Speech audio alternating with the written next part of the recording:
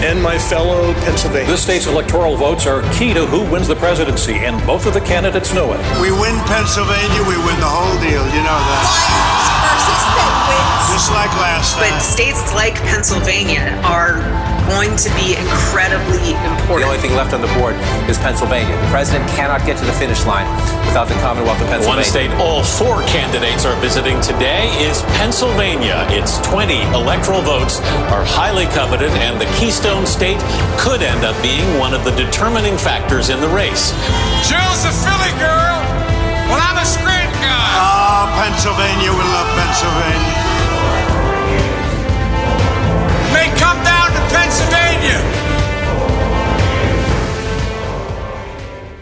Hey folks, welcome to the second episode of our three-part series on the Philly suburbs.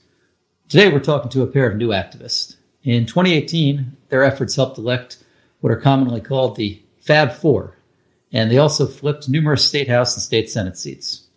Now, they didn't let up in 2019. They worked on municipal and county races and prepared for the presidential. And in 2020, these two were leading volunteer armies of like-minded activists, and they were using every tool in the toolbox of grassroots organizing. Now, most incredibly, my two guests today were not political in 2016. One was a successful attorney in Montgomery County, and one was a middle school in Delaware County. First, we're going to talk to Jack DiPremio, who is now finishing his senior year. He was a team leader and top phone banker for the Biden campaign in Delaware County. He also was the state director of Beto O'Rourke's Powered by the People campaign. We then sit down with Jamie Peripato, the executive director and co-founder of Turn PA Blue. Since its founding, Turn PA Blue has knocked on 200,000 doors. They've written 1 million postcards. They've sent 1 million text messages. And for good measure, they made 4 million phone calls. Everyday activists like these are a large part of why Pennsylvania flipped back to Dems in 2020. And I know that you'll enjoy hearing their perspective on the last year and what it all means for 2022. Jack DiPremio, welcome to my kitchen table. Hi, thank you. I love your kitchen table, by the way. I appreciate it. Now, Jack, you have volunteered and worked on more campaigns and more advocacy initiatives, I think, than most Americans who are 2 times or 3 times your age. So where does this spark come from at the ripe old age of 18? Well, the spark was a buildup of things. I take a quote from one of my used to be favorite politicians, Hillary Clinton. It takes a village. And it took, like many teachers, a buildup of education to really get involved as actively as I did. But I would say like 2 issues really activate my passions in politics. I would say that number 1 is economic inequality, because when I was young, an 8-year-old doesn't know what a foreclosure is. They don't know what an economic recession is, but they feel the side effects of that. They see their parents argue. They see their parents get stressed out more. And there was just this tension that built up in my house in 2009 because we almost lost our home. And I learned about that about 7 years after it happened, that I almost lost my home. My family was a data point in the wider statistics of the Great Recession. And I saw Elizabeth Warren talk about it when I was in 8th grade. And the way she framed economic inequality within the aftermath of the Great Recession and what hedge fund managers did, what big bankers on Wall Street did, it framed my view of capitalism. And it made me not anti-capitalist, but it made me more skeptical of capitalism. And then I took an economics class in 10th grade, and we learned about trickle-down economics. And learning about trickle-down economics and reading Elizabeth Warren policies in her books kind of like made me, it formed my political ideology, and it activated me to volunteer in the 2020 election. Can I ask you, Jack, or maybe I should phrase it, did your parents let you volunteer in the historic 2018 midterms when all of a sudden you had a Democratic congresswoman for the first time in your county's history, or was 2020 your first foray? No, well, it was interesting. So I would say I was like always generally interested in politics. I didn't really know what I was passionate about, but I would say that I always leaned liberal. I think because I'm gay and there was like that social justice aspect of it. But no, my parents are really conservative, and I didn't really tell them that I was getting involved in 2018. I wouldn't say that I was too active, but I did help my local state representative knock on doors, and I made phone calls. And who's that? I think our listeners would be interested to hear more about that experience. Yeah, Mike Zabel. And I hated it at first. Oh my God. It was really? I did. No, because activists act because the word is you're quite the door knocking organizing machine now, 3 years later. So oh God, no, it takes like years, or it took years for me. No, I hated it. I was shy. I didn't know how to talk to people. I didn't even know what my values were at first. I was like, why am I advocating for this politician? And people made me realize what I was passionate about, because they would push me on questions. And then the more I answer those questions, the more I realized what my core values were. So actually 2018, now that I think about it, that was actually really formative for me, because I went from hating canvassing to putting up with it to, in 2020, like totally missing it because we were just calling people on the phones. I got to ask you, reflecting back 3 years ago now, you would have been a high school student at the time. And I can only imagine the emotion, but the tragedy in Parkland, Florida, at Marjory Stoneman Douglas, if you can speak to that, and then to what extent did the March for Our Lives on the Parkway in Philadelphia and across the Commonwealth and even in Washington, D.C., affect you and your classmates? Oh, totally. And now that I think about it, it was in 2018, a precursor to the midterms. And that actually activated my political activism in that year. I would say I broke a lot of rules at school that year. Uh-oh. Well, I guess you can say that because you're a graduating senior, but what do you mean by that? No secrets. Sorry, Principal Simone, if you're listening to this. But, oh my God, no, I was devastated after coming home on Valentine's Day. And I remember my mom calling me, and she didn't want me to watch the news because I have anxiety, and it triggered a lot of anxiety for me. But honestly, at Upper Darby, it spoke to, I think, a lot of students, because we had experienced about 4 to 5 lockdowns already that year at Upper Darby. So the threat of like gun violence was almost hanging over our heads somewhat all year. And then the Parkland shooting happened. And I think those students really motivated a lot of kids across the country. They motivated me, and I broke rules by, I didn't break into the high school, but I stayed really late. I was studying in the library, and I decided to leave at the last minute. At the last minute, I printed out posters that just said walk out, because I heard about the school walkout movement that was being organized by the March for Our Lives students. And it was like a clandestine intelligence operation. I staked out locations in the high school to put posters in after the school was closed. So it was me and the janitor in the building alone. I made sure the janitor wasn't looking. I would go into the hallways, put up posters that said walk out. And after 2 nights of doing that, enough students noticed the posters in the hallway to formally organize a walkout movement. And at Upper Darby, it was actually the first student-wide protest at Upper Darby. And we ended up organizing an event. And that was really my first, I would say, outside kind of like act of rebellion. Well, Jack, I would actually call it an act of activism, and you're exercising your First Amendment rights. You know, I think for a lot of listeners, when we think about 18 to 22-year-old voters, or even 18 to 29-year-old voters, often we don't think of them as voters, and we think of them more as activists, and less so taking the time to act on their convictions and cast a ballot. So what was it between 2018 to 2020, or I guess maybe even 2019, that you realized the power and importance of your vote and electoral politics?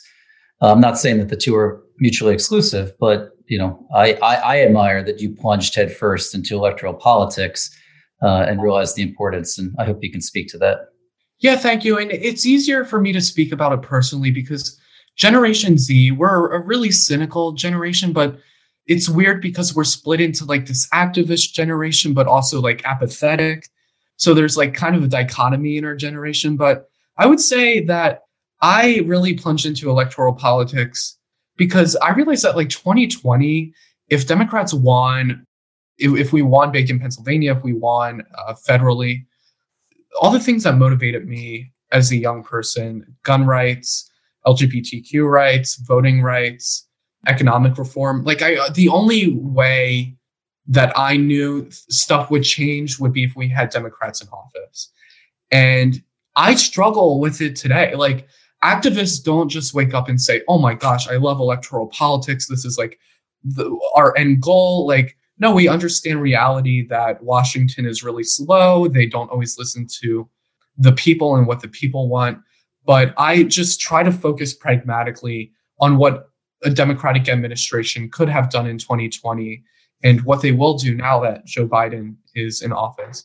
There wasn't a singular issue that like prompted me. Like, it was a mixture of the Parkland shooting. It was a mixture, even at the end of the 2020 election when Amy Coney Barrett was appointed, it was a mixture of like facing the economic consequences of conservative policies.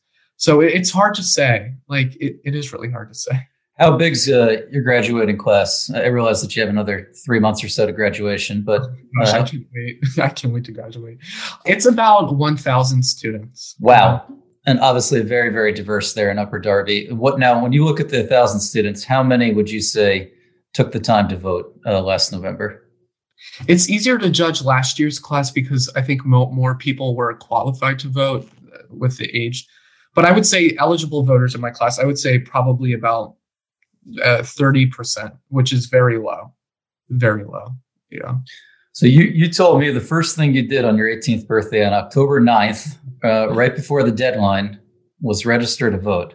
So what is it? Why, when you look at your classmates, when you look elsewhere in suburban Philadelphia, what's the hurdle? I mean, it's fairly easy. You know how to navigate websites better than anyone. What is it to print the damn form out and to vote, or to register at least?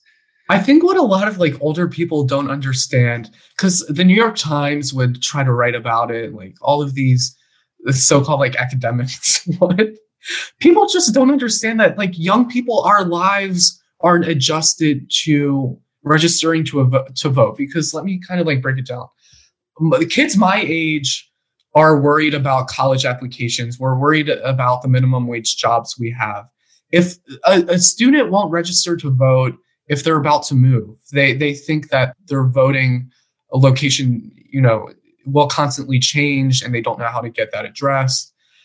They don't know the issues. They don't have the time to study issues. So I would say for me, it's almost like privilege because I had the time, energy, and resources to study politics, to know how to register, to know how the voting system works. A lot of students just think their lives aren't able to make them vote, if that makes sense. I should have asked this earlier, Jack. As you look back on the historic 2020 elections, turning 18, you had so many experiences. If you could kind of go down the hit list of the top three, I think our listeners, I certainly pretty impressed of everything you packed into the last year. And somehow you were able to go to school and I guess virtually and keep your grades up to graduate. But tell us about the amazing volunteer opportunities you had. Oh my gosh, yes. Well, number one was traveling to New Hampshire during the winter and fall. It's such a beautiful drive. And to feel the energy on the ground in the first primary state is a once in a lifetime opportunity for a lot of people. And I would totally recommend doing it.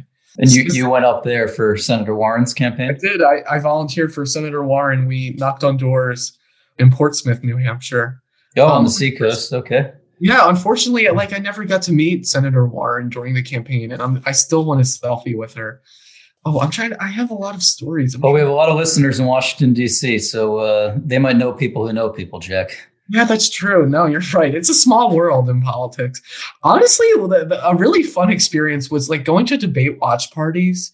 It's not really like activism, but the last debate, watching Mike Bloomberg get ripped to shreds by Elizabeth Warren with like your campaigning friends was really fun. It was one of my favorite. And what about you had some door-to-door experience and traditional grassroots organizing? I do. I don't want to scare people because I do have like wild stories of canvassing. I would say like most people are really normal, and actually you meet a lot of really interesting people. I met a farmer who just moved back from Israel on a kibbutz. Oh, what's it called? Like a commune farm in Israel. He was really interesting. I did have a gun pointed at me in New Hampshire, canvassing. guys, this is really rare. Like, don't be scared. It's safe to canvass. Honestly, have safety precautions.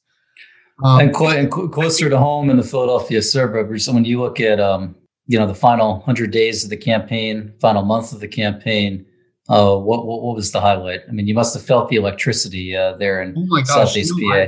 Yeah, in the general election, the last month was so energizing. So many more people came out to volunteer. People were responding more on the phones. They were responding more on doors. I met a lot of new neighbors. Oh my gosh, it's so fun. It's like you get to meet all these people. And obviously the country at that time was like really hit hard by the pandemic, and we weren't able to meet each other. We weren't able to go outside.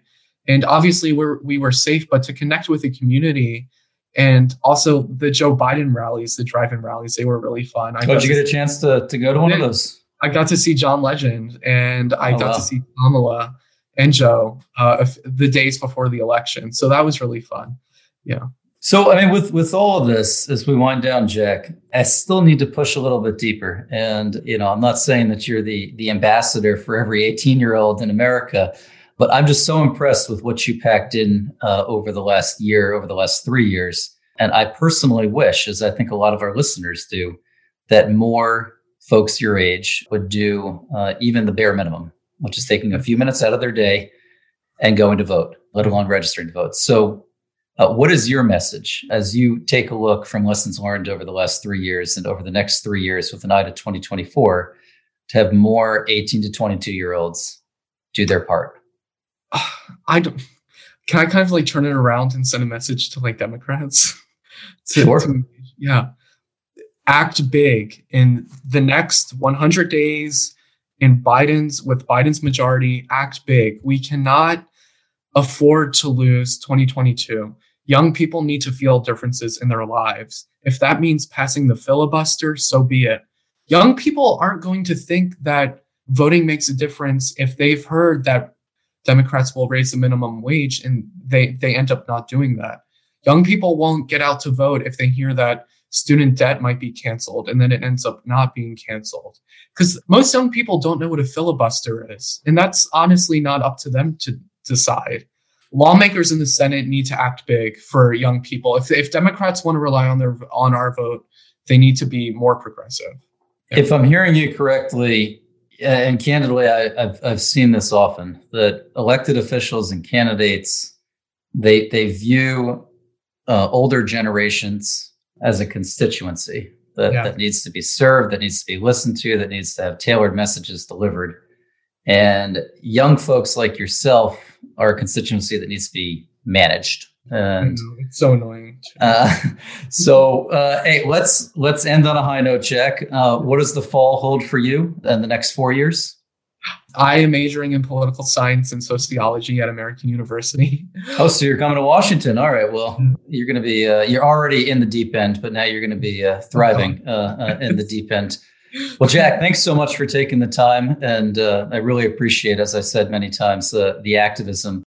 Well, thanks again to Jack for taking off time from senior year homework and sharing some of the highlights of 2020.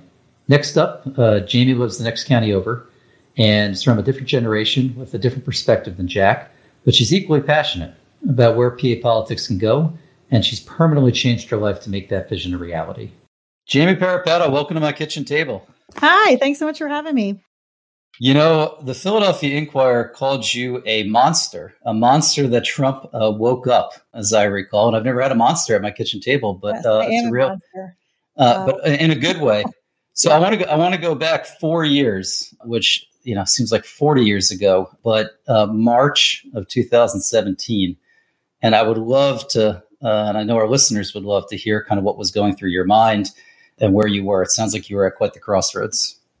Yeah, I mean, I think it started more so right after the election. There was like a collective grieving that was happening around the country, especially with progressives and Democrats. And people were coming together in groups and talking about this and what it meant and what they could do about it, and I'm a listener, I'm a learner, so I kind of floated around to all these different things, trying to see where I could fit.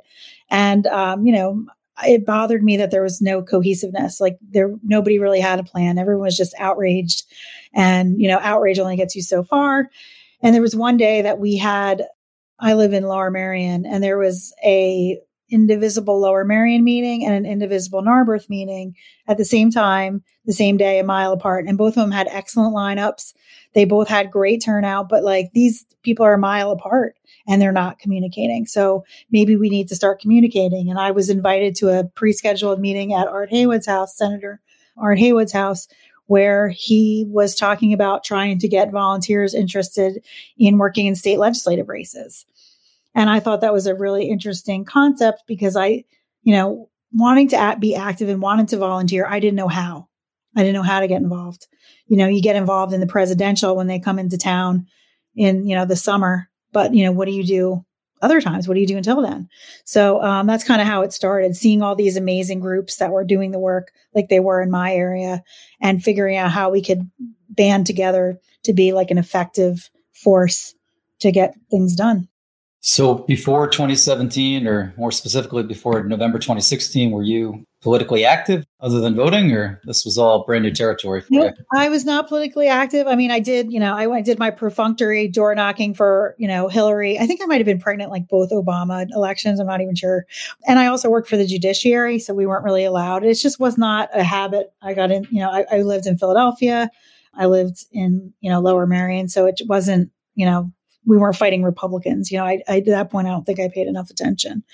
But then after realizing, after I wanted to do something, I wanted to help, and I didn't know how.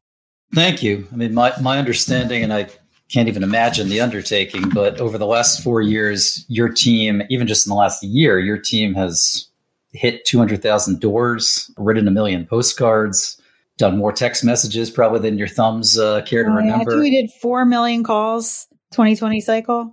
Wow. Let's talk about that. That doesn't just happen overnight to go from what you just described to a bit of a light bulb hitting in 2017 to now 4 years later. I mean, this is a long and winding road, I imagine. And I know our listeners would love to hear about that in granular detail. Yeah, so that's what Senator Haywood said, let's find the task. Well, let's make the task be the state legislature because it's an open lane. There's not a lot of resources, not a lot of help. It's vital to what we're trying to do. And maybe we could activate people around this. So I started going to all the indivisible meetings and all the groups that were meeting to just listen and see what they were doing. And then I was making connections and meeting people and seeing if I could try to fold them into this. And the place where we had the earliest success was Northwest Philly, which is where I met Andrea Koplov, who is our organizing director, because Northwest Philly would go anywhere and do anything. So they were great. So Andrea and I worked on building it together. And Andrea has such an amazing skill set at making volunteering accessible to people. And I was like working on growing it and bringing people in and educating. And, the touch that my field team has with volunteers is nothing like it. And that is why I think we're so successful, because what we try to do is bring out the best in people. Like, we don't go to a county committee and say, you need to do A, B, and C. We're like, what do you need? Like, what would help? How can we help? And then I'm like a retriever and I try to go find the help that they need. And Andrea, teaches them how to do it. And she builds this volunteer base that comes back again and again, because volunteers are a commodity. They're valuable. There's no structure for people to fold into unless it's a presidential year, and there's no community around it. It's election day. And then, you have the drop off for the odd years like this. And these years are the most vital. This year is what's more, if we don't get this work done in 2021, that's going to kill us in 2022. The work we do now is vital for that. Just like the 2019 cycle, 2017 cycle. A lot to unpackage there, Jamie. But when you refer to this vital work, what specifically are you suggesting? The judicial races or the municipal races? What? Local community building. So, if you're talking about areas that we need to win, that we need to flip, most of the districts we work are purple, kind of maroon, but hopefully they'll be purple after redistricting. Right now they're, and some of them are really, really red. And if you look at the 2020 results with Biden, he won on the margins. There were a lot of people who showed up and did a lot of hard work. So you can't say, A delivered. Everybody, I laugh because when you listen to all the debriefs, like everybody delivered Pennsylvania to Biden, I'm like, well, it's how it works. Everybody had to do their piece or we would not have gotten here. And The work is, we had 75 million people vote for Trump here. We have a very polarized electorate in a very swingy state. And, how do we start getting people back? People are more polarized than ever. And you have to do that on the local level. You have to have people you trust at local government. A good friend of mine always said that, the Trump voters, he said you could see it at the polls. He said he was working the polls and he said, I don't know about this Trump guy, and the Republican committee person would be like, oh, listen, he's going to get us the Supreme Court. He's not as bad as you think. He'll be fine. Don't worry, go in there. And they trusted Joe, the committee person. So they went in there and they voted for Trump. And we don't have that because we need to have a presence on the ground where I may have mistrust for government up the chain, but I trust my neighbor who I trust as a person and is telling me this is what I need to do. And I think that's how we get over this hump of ideology. And, now everybody hates us because of Dr. Seuss or whatever. That's going to cost us more voters than our actual policies. And it's stupid. I'm tempted to talk about green eggs and ham, but I wanted to, we have a lot of listeners in Washington and New York, and certainly across the Commonwealth, but especially I think for folks outside of PA, it's important to remind them a little bit about the current Pennsylvania legislature and then what it was in 2017. It's a full-time state house and state senate, 253 members in total, but maybe you could speak a little looking back and then with an eye to what was at play at the beginning of the 2020 cycle. So we had amazing success in 2018. We picked up all the low-lying fruit. So when you looked at the 2016 results, especially in the collar counties, and for those who don't know, the collar counties are the suburban counties around Philadelphia. They have them in every state, whatever they call them. It's the suburbs that are, making a move against the Republican Party. We were, I think, talking to people who had never really paid much attention to down ballot races. They weren't canvassed. There wasn't an outreach, and they were all in. They voted for Hillary. They hated Trump. And so it was easy pickings for 2018. So we worked really hard in these areas to raise awareness, and we picked up 9 in the House. See, now I feel like I haven't said that in so long. I can't remember. 13 in the Senate, 9 in the House. I think it was 16, but we lost a couple. So we netted 11. And to put it in perspective for our listeners, we were down 20 seats in the House and 10 in the Senate when we started. Yeah. This is monumental. So when now we're say, down 4 and 9. When you're saying we, this is entirely a volunteer effort that organically came about in 2017. It started off as an organic effort. I went to every indivisible. I think it was probably in every library in southeastern Pennsylvania for 2017, as was Andrea. And then we were just trying to help train canvassers and get them out to the campaigns. The campaigns cut the turf. The campaigns do the script. Now we've been doing this enough time that we can offer some guidance and some insight. But generally, the people who are running on the ground, the people on the ground know. So we need to listen to them. They don't need one more person coming in and telling them how they need to talk to their neighbors. They know that. We need to listen.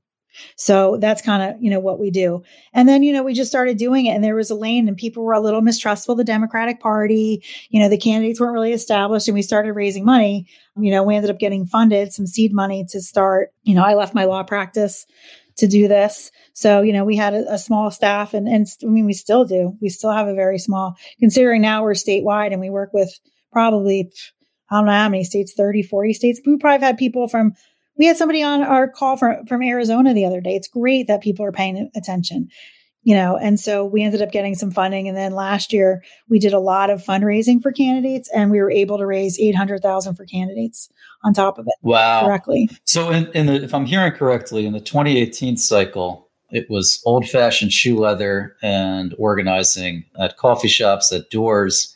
In 2020. Oh, remember coffee shops? Yeah, right. How about that? In 2020, it was that plus the critical hard money fundraising component. Yeah, it was a very expensive cycle because of all the noise, and you have to compete with the presidential, especially Trump, who sucked up every news cycle. When we were finally able to go back out canvassing, when, the Biden campaign was going to be out because of COVID, that's the weekend that Trump got COVID.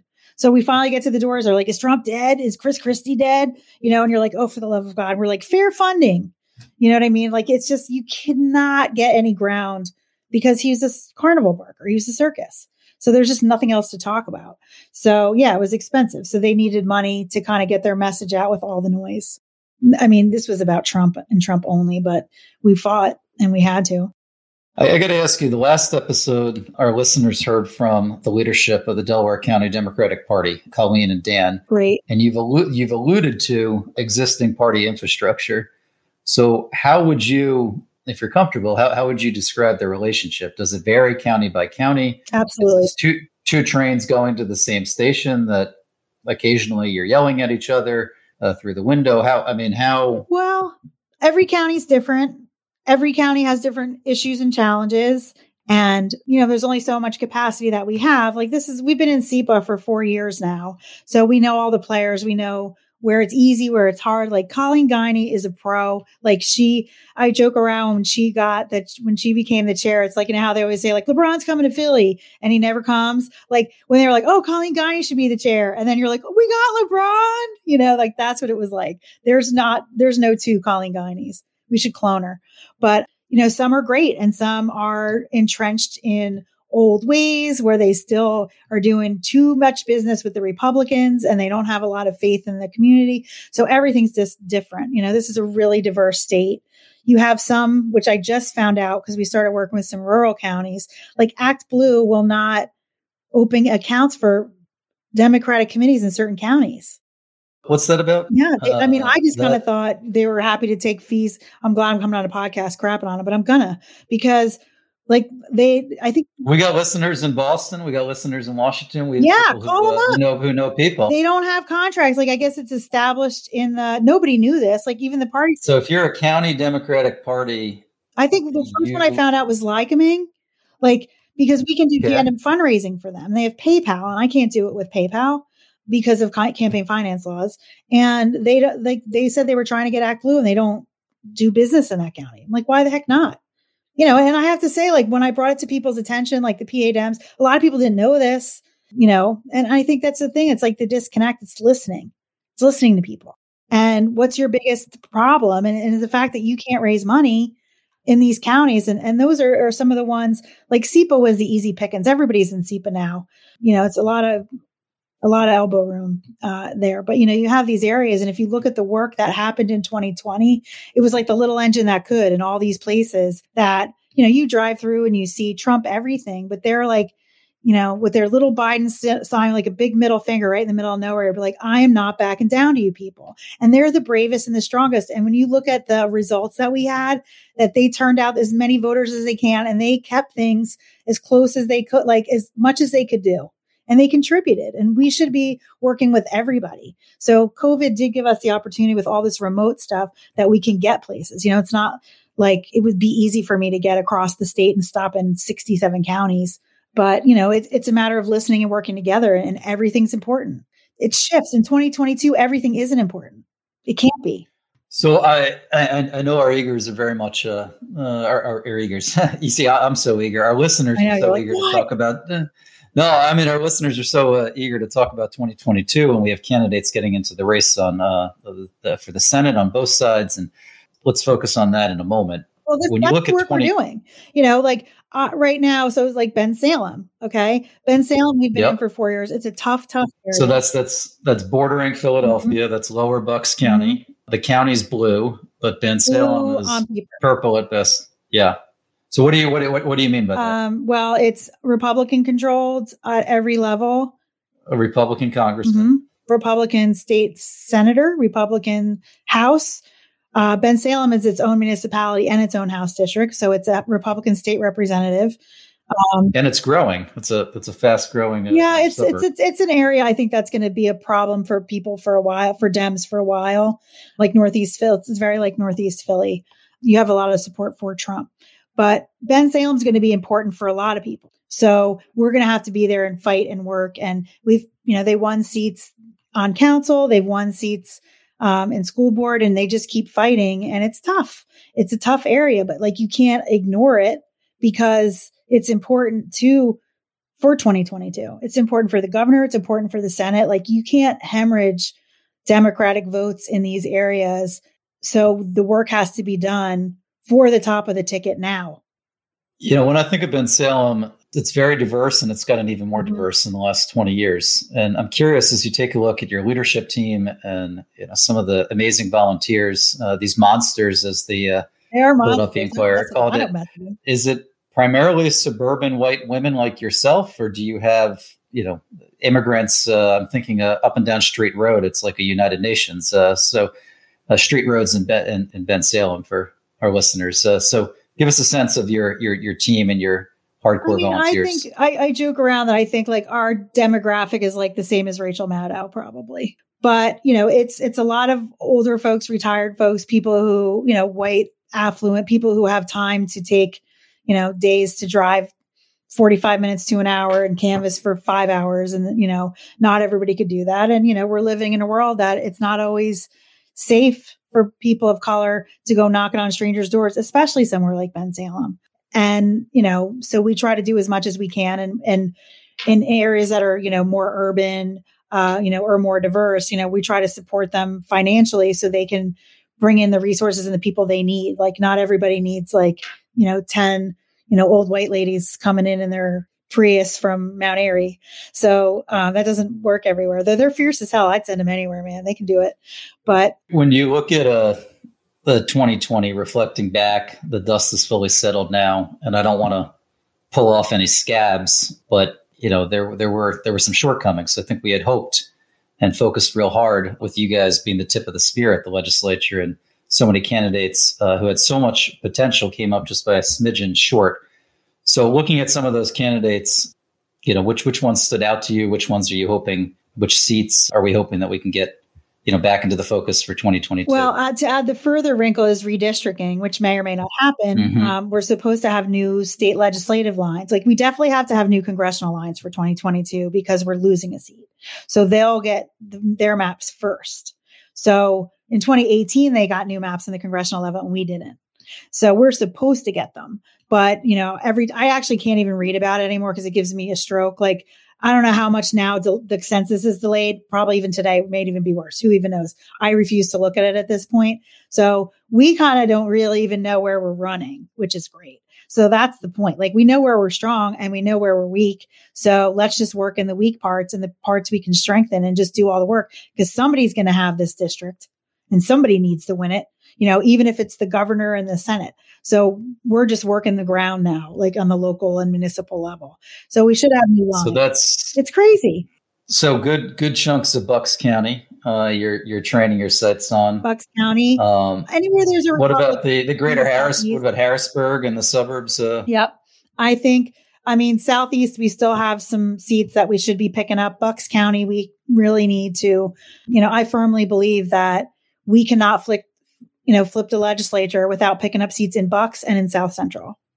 South Central, that's Cumberland County, which Dauphin. as I recall, Dauphin, obviously around Hershey and Harrisburg. Cumberland County, which Governor Wolf won in 2018, but many would think is a red county. Even down into York, where you guys trained your sites in York. So President Biden, it's so great to say President Biden. Right? He vastly overperformed candidates at the local and statewide level. Were you all focused on the row offices? No. The attorney general?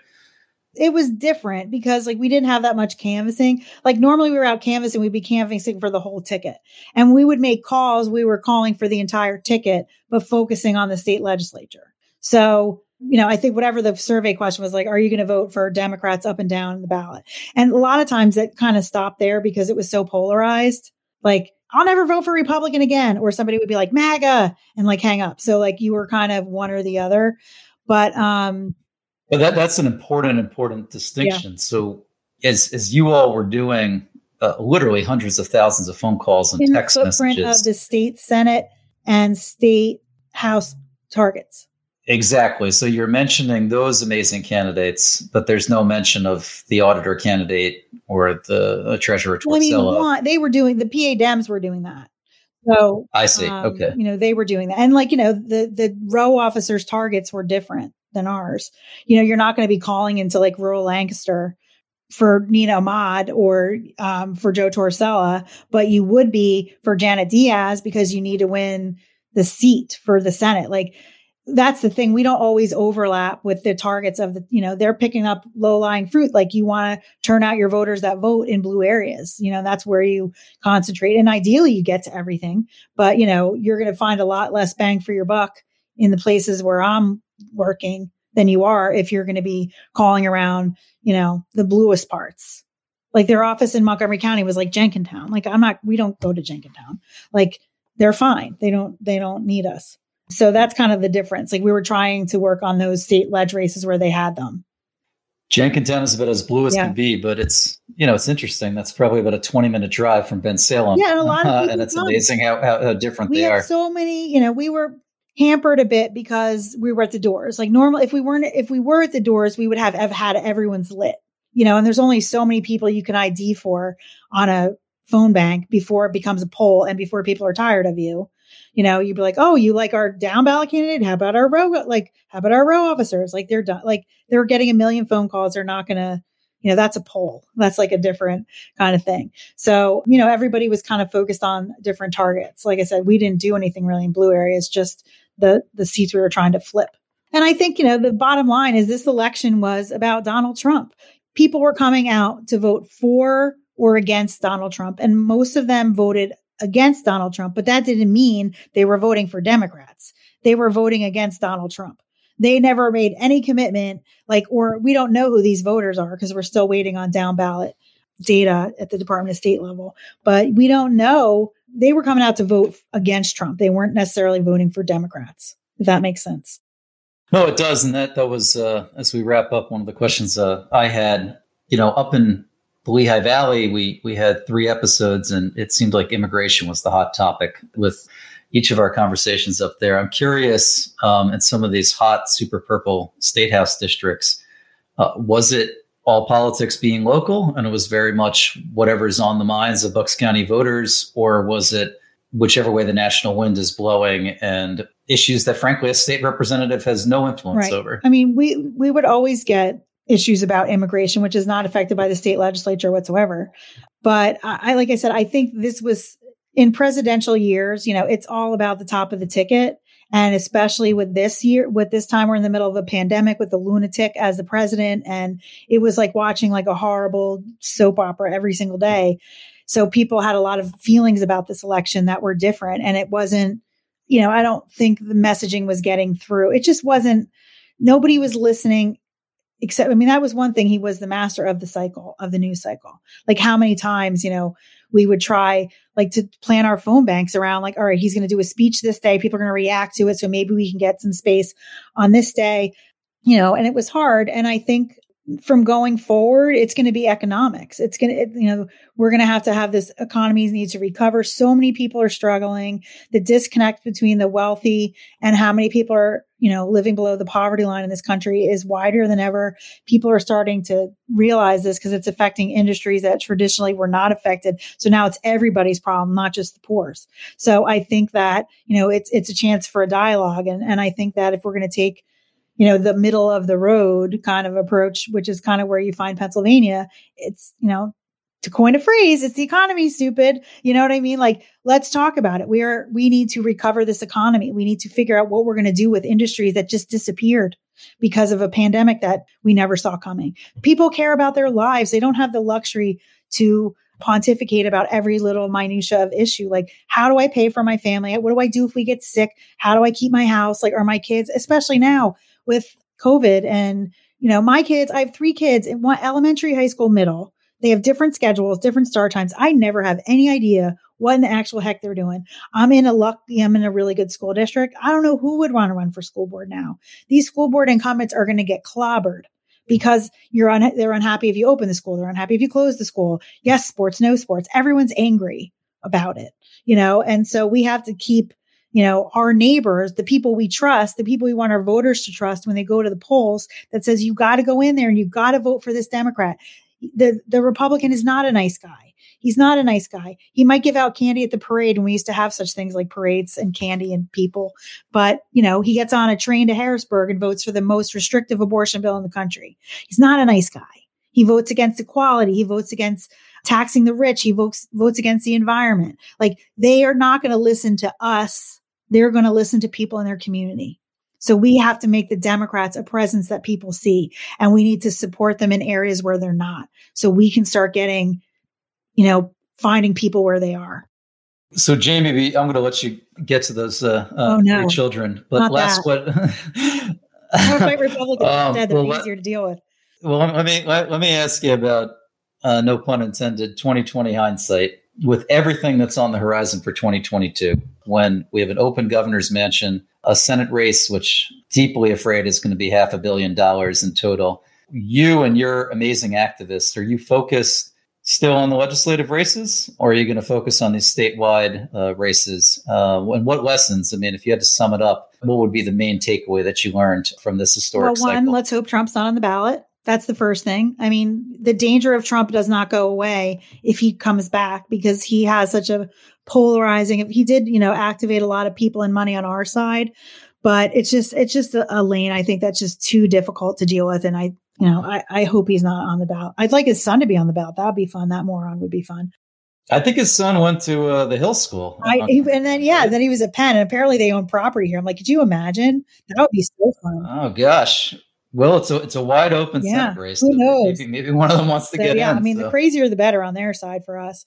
We'll always support the top of the ticket. We do it within the footprint of the legislative districts we're trying to flip. So the campaigns work on the Senate campaign, and the governor campaign will work in the areas where they pick up the most votes. That's where the most Dems are. That's the point. Turnout. And we're supporting them by supporting the purple areas, because like I said, it's bang for your buck, and it's going to be an expensive race. They can't be spending a lot of time and money in areas that are never going to pay dividends for them, because it's always so close. So that's where we work the areas that would be where, on the wish list. If they had so much money and they could clone themselves and go back in time and hit every place twice, that they would do. So we're trying to get Democrats in these areas to make sure they support Dems up and down the ticket. So we're not focused on that, but enough people are. Jamie, thank you not only for your time and for your work, but I'm reminded, we're looking at, it's going to be a tough road ahead for good Democrats, good friends, Congressman Cartwright, Congresswoman Wild, Congressman Lamb, and those state house seats, which are purple and are on the cusp in each of those congressional districts, are going to be key up and down, as you said, the tickets. So thank you so much for the work you've done. And good people willing to do the hard work from other states that care about us, from in our state. Like, that's what gives me hope about it, because there's so many people that care. There's so many people that get it. And, we just have to make sure we connect them with the right opportunities. So thanks for having me. Thanks for caring about the state of Pennsylvania, planet Pennsylvania. You bet. Thank you all so much for listening to today's episode of Pennsylvania Kitchen Table Politics. As Hillary Clinton used to say, it takes a village. This podcast would not be possible without the help of Sarah McGrath and Jake Schwartz. If you liked this discussion, we would love for you to give us a review, subscribe, and rate us on iTunes, Spotify, or wherever you get your podcasts. If you have a suggestion on a future guest and other feedback, visit our website, papoliticspodcast.org. Don't forget to follow us on social media at PA Political Podcast on Facebook, Instagram, Twitter, and LinkedIn.